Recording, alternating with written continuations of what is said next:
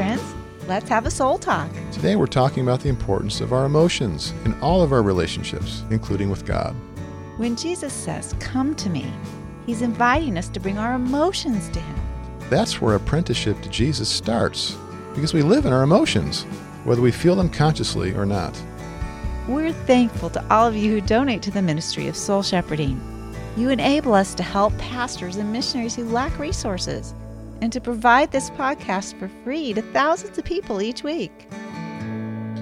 So Charlie's been on Christy's lap again, and he just was drinking in her water, and I got frustrated because then you kiss me, and I'm getting a kiss from Charlie. No, I didn't drink out it after he did, honey. But I went and I got a new glass with a lid on it. Yeah, I know. I feel like I'm being mean. I love Charlie, but I don't want him drinking in your water. Well, I understand. I don't want him drinking in my water either. But he's been challenging this morning. He's really been acting up. He hasn't been himself, and I think. Oh, now he knows we're talking about him, so he's leaving. Away. He always listens to our podcast.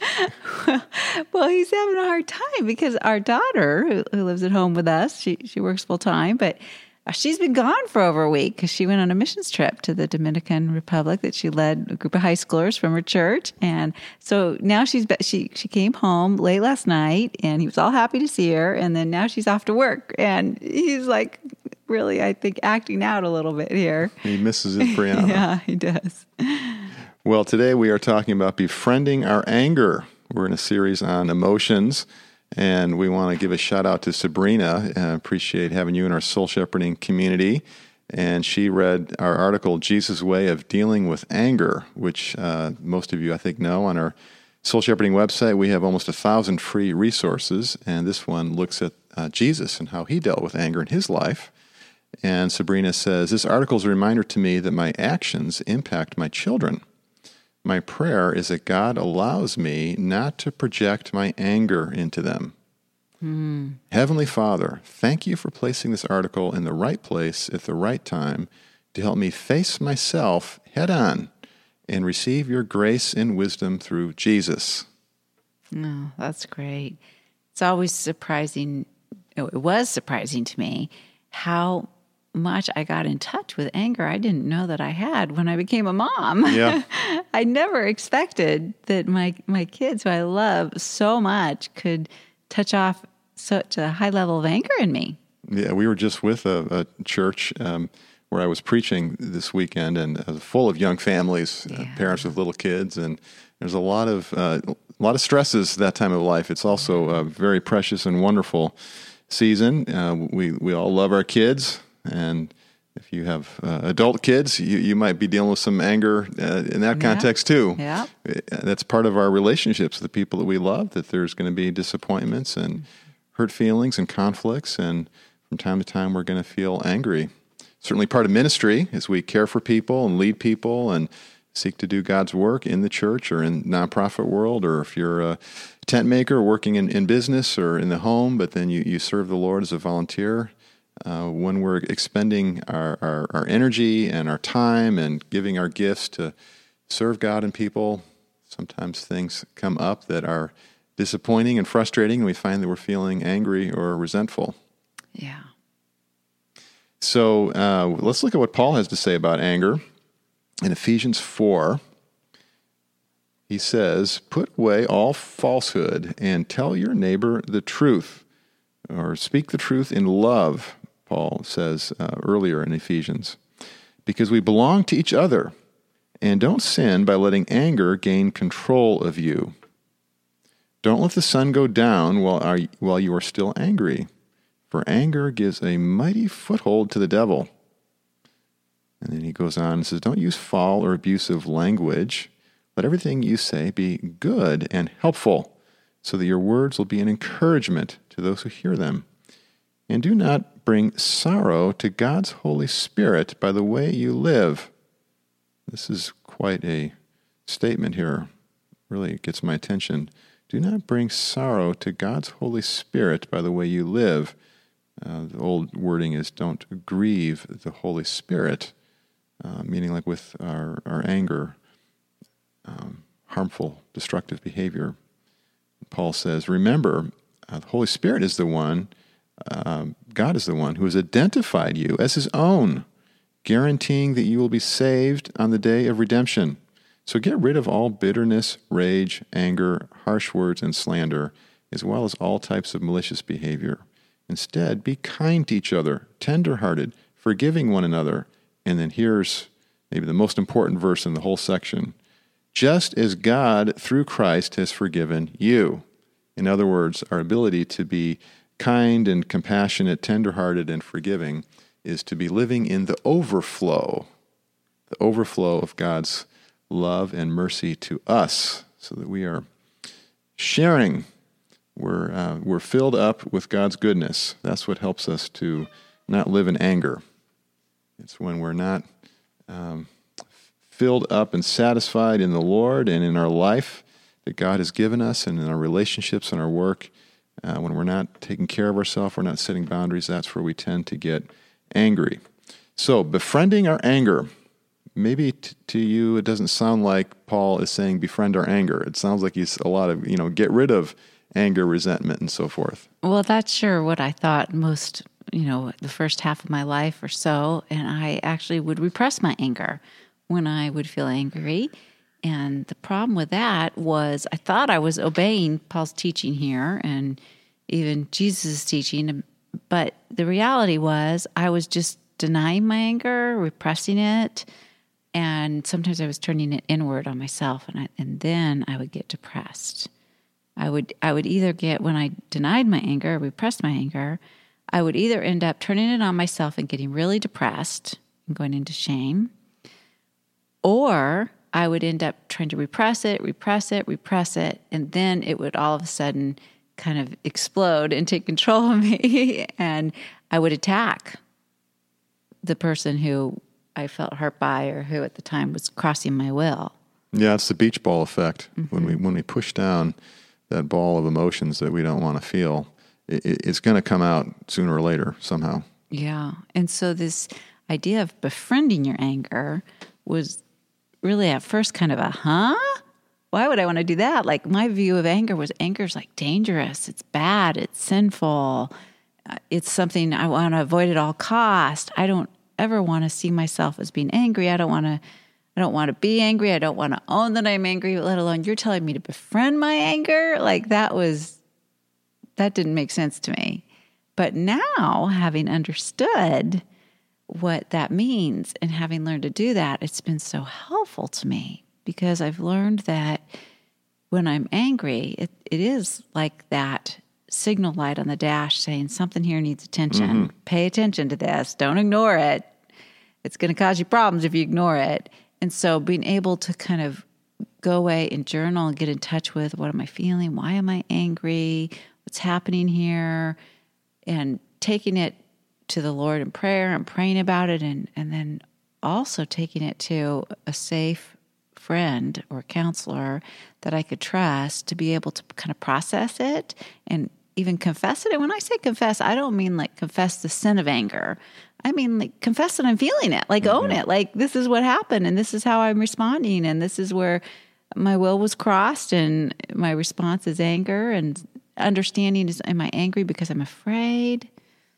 Yeah, you're talking about what the psalmist models for us in the laments, particularly called the imprecatory or cursing psalms. There's a number of angry psalms, and the psalmist is very forthright and confident in expressing his anger to the Lord and to the people in his community who are in that safe place of friendship and prayer with him.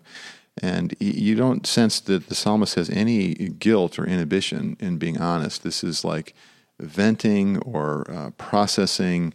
It's taking ownership of the emotion and the experience and seeking empathy from the Lord and his people. And so God's giving us an example there that in life we're going to be sinned against, we're going to sin, we're going to experience stress, disappointment, hurt, conflict in relationships, all sorts of things, that we're going to have angry feelings, and that's natural.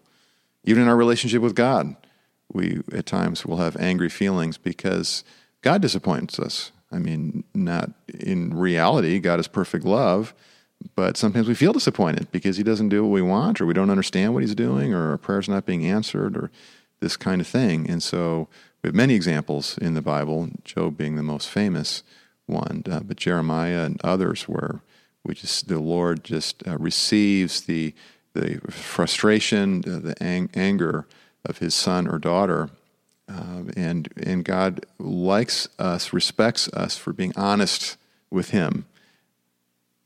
Yeah. I mean, we know that he knows how we feel anyway, but it's still, I think you're right. It's that being able to bring it to the Lord. He still cares about that and respects and wants us to do that. It's like with our kids. I can know they're upset, but when they come to me and talk to me about what they're feeling, it increases my respect for them, and it increases the opportunity for me to be a conduit of God's grace to them. We're building relationship, and that's what God wants. He wants relationship with us. Yeah. In interactive, ongoing, vulnerable, intimate, authentic relationship. Yeah, and he wants to befriend our emotions. And he wants to help us do that. So it's like when you're having emotions and you share them with me, I want to befriend those emotions. And I think when I'm sharing with you and I feel you wanting to befriend my emotions, it helps me to befriend them. Yeah, so befriending our emotions is language for empathy. And that's what we're talking about in this series of podcasts. Let's just come back to that a bit. So, Christy, how would you define empathy? What is that? Let's help our listeners understand that better. Yeah, it's coming alongside of somebody and experiencing what it's like to be them in the circumstance that they're in and feel what they feel. And then putting words to it that you express to them that kind of help them almost as if they're looking in an emotional mirror, helping them identify what it is that they're feeling and putting words to it so they can resonate with that and kind of say, oh, yeah, this person really understands, and I'm not alone with this feeling. Yeah, so empathy certainly begins with and is sustained by listening, just opening your ears and sort of not talking, but hearing what somebody has to say. But you're saying we need to use our words in empathy. So that's like we ask questions, and we say things like, tell me more about that. We be that mirror by reflecting back to the person what we hear them saying, or especially what they seem to be feeling, to help them get the language of feelings.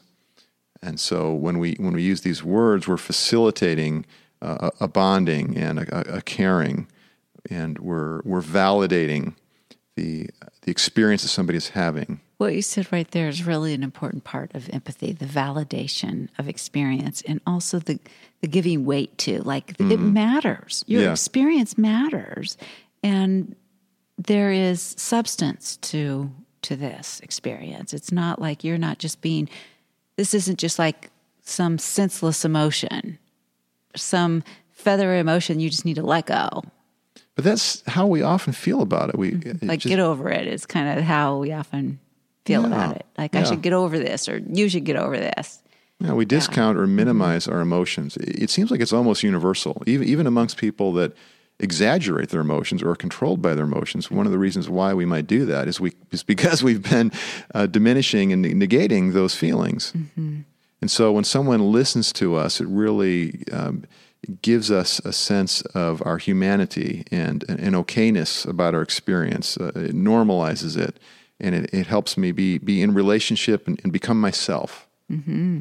Very much. It helps me to receive God's love and grace through that person too, and to accept my experience and to not be controlled by it, but to learn from it, to make good use of it. And this is a major reason why we get angry, is because we've been diminishing our emotions and our needs. Not only our emotions of anger, that if we minimize that, it becomes resentment, but also our needs for all kinds of things that we need personally, time and attention and care and rest and play and compassion and different things. And when we're not taking care of ourselves, we're not asking for what we need, but we just keep working, we just keep serving, we just keep being responsible, doing the dutiful thing, anger begins to build up. It does. It's why that we have that phrase. It's the straw that broke the camel's back. Yeah. It's like we're, just trying to contain all this. And then all of a sudden there's a trigger event that's just too much. This last week, I needed to befriend my resentment. I had a very busy week. We had a staff and elder retreat day that we led on the Enneagram at a beach house, which was it was a lot of fun, but it was also an output of energy. Led a memorial service, and those things just come up last minute. We were caring for a burned out missionary, pastor on sabbatical, preaching in a church locally here, and just a lot of other stuff. It was a full week. It was a great week. We're working on a book proposal in the middle of all that, and started to feel the stress and the depletion. You have that experience in ministry that I think that all of you listening can relate to, whether you're a pastor or you lead a small group or you're a teacher or you care for kids at home or grandkids. Jesus says he felt power go out from him in a ministry situation, healing the woman that touched him who had the blood disorder. So when we're working and we're being responsible, we're helping people, which are good things, but we're prone to overdo that. And so then we'll start feeling like, well, what about me? Mm-hmm. Right? Yeah. And then sort of the straw that broke the camel's back for me was someone who did something that I felt disrespected by and really diminished by. And it's like, oh my gosh, after all I've done for you. And I found myself feeling the resentment. And so then I began to reflect, and I processed with you and prayed through this with the Lord. And realized that, just put all together what I've just said to you. Like, there's been a lot of output here the last week or so, and I need to recalibrate here. So the verbalizing of my experience and receiving of empathy helped me get in touch with, I have some needs here. I need to rest, and I need to have fun, and I need to receive empathy. And I need just some time to go deeper in my prayers and my meditations, and get outside and enjoy a walk around the lake or going to the beach, and so set some boundaries, and we did those things, and feel totally different now, and rejuvenated, and back on track. And I don't feel resentful. I don't feel angry anymore. Yeah, that's a really helpful example, honey, because we all have these triggers, and I just, in case our listeners think that it was easy for you, I want to go a little back to this and say that, no, the anger kept surfacing, and you kept experiencing temptation. Like, you found yourself tempted to write an email confronting this person who hurt you. And there was anger in you that was wanting to do that, right? That was wanting to push towards some sense of justice or some sense of, you weren't befriending your anger in that, right? Well, yeah, there's a judge in me that came out, and so I don't want to. Befriending my anger doesn't mean let it loose, or come against somebody else. It means really pay attention important to the emotion and the need, because if I just deny that resentment and say, "Oh, I shouldn't feel that way," he didn't mean anything by it, and just discount what I'm feeling, then I don't get to why I'm angry, because that was really just a trigger. What happened in that relationship was just a trigger, and so it's really the whole package here of what I just shared that was leading to this sense of being burdened and tired and resentful. And so it's the entire evaluation of my schedule and my personality and how I'm taking care of myself, and then to adjust and to set some limits and to make some space. Yeah, and there again, I think that's really helpful, because what we can tend to do is think that it's about the trigger event and get too much directed in our reacting to that anger or reacting out of that anger. And instead of doing what you did, where you took a step back to get in touch with, what is this anger telling me about myself? And the other thing anger does, when I befriend my anger, is it alerts me to areas where I need to forgive. And in this case, you have some forgiveness to do, because even though this man didn't mean to hurt you and doesn't even know he hurt you, it was very hurtful what he did. And I know that because I've seen all that you've done, and I know the consequence of this, and I know the message that came through what he did to you. And so there's forgiveness work to be done. And I know if I think about situations that I'm angry at right now, people I'm angry at, I'm befriending my emotion when I look at that and I let myself feel the emotion. But instead of going and trying to get vengeance or justice or communicate to them how they're hurting me, it's an opportunity for me to befriend my emotions, to receive empathy, and to work forgiveness. And in these cases, I don't think reconciliation around these small little incidents are really the resolve that's important or needed, because the other person doesn't even realize the offense. And it's not the kind of thing where it's important that they be confronted and that it be worked through, because it's not likely to change or be able to change.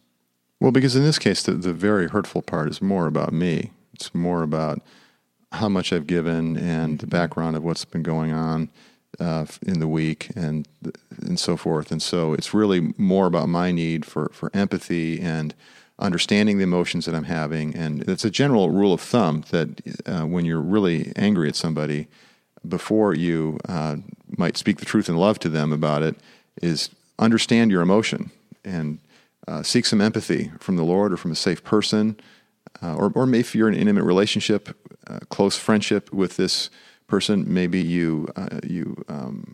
if you can do it without reacting to your anger, you invite that person to understand your emotions. Well, I felt angry because, and then you open up the vulnerability, the hurt, the need that you have, and invite that person to understand you. And so in that case, there would be a possibility of some reconciliation and improving of the relationship. Well, that's good, because that's what you and I do with each other.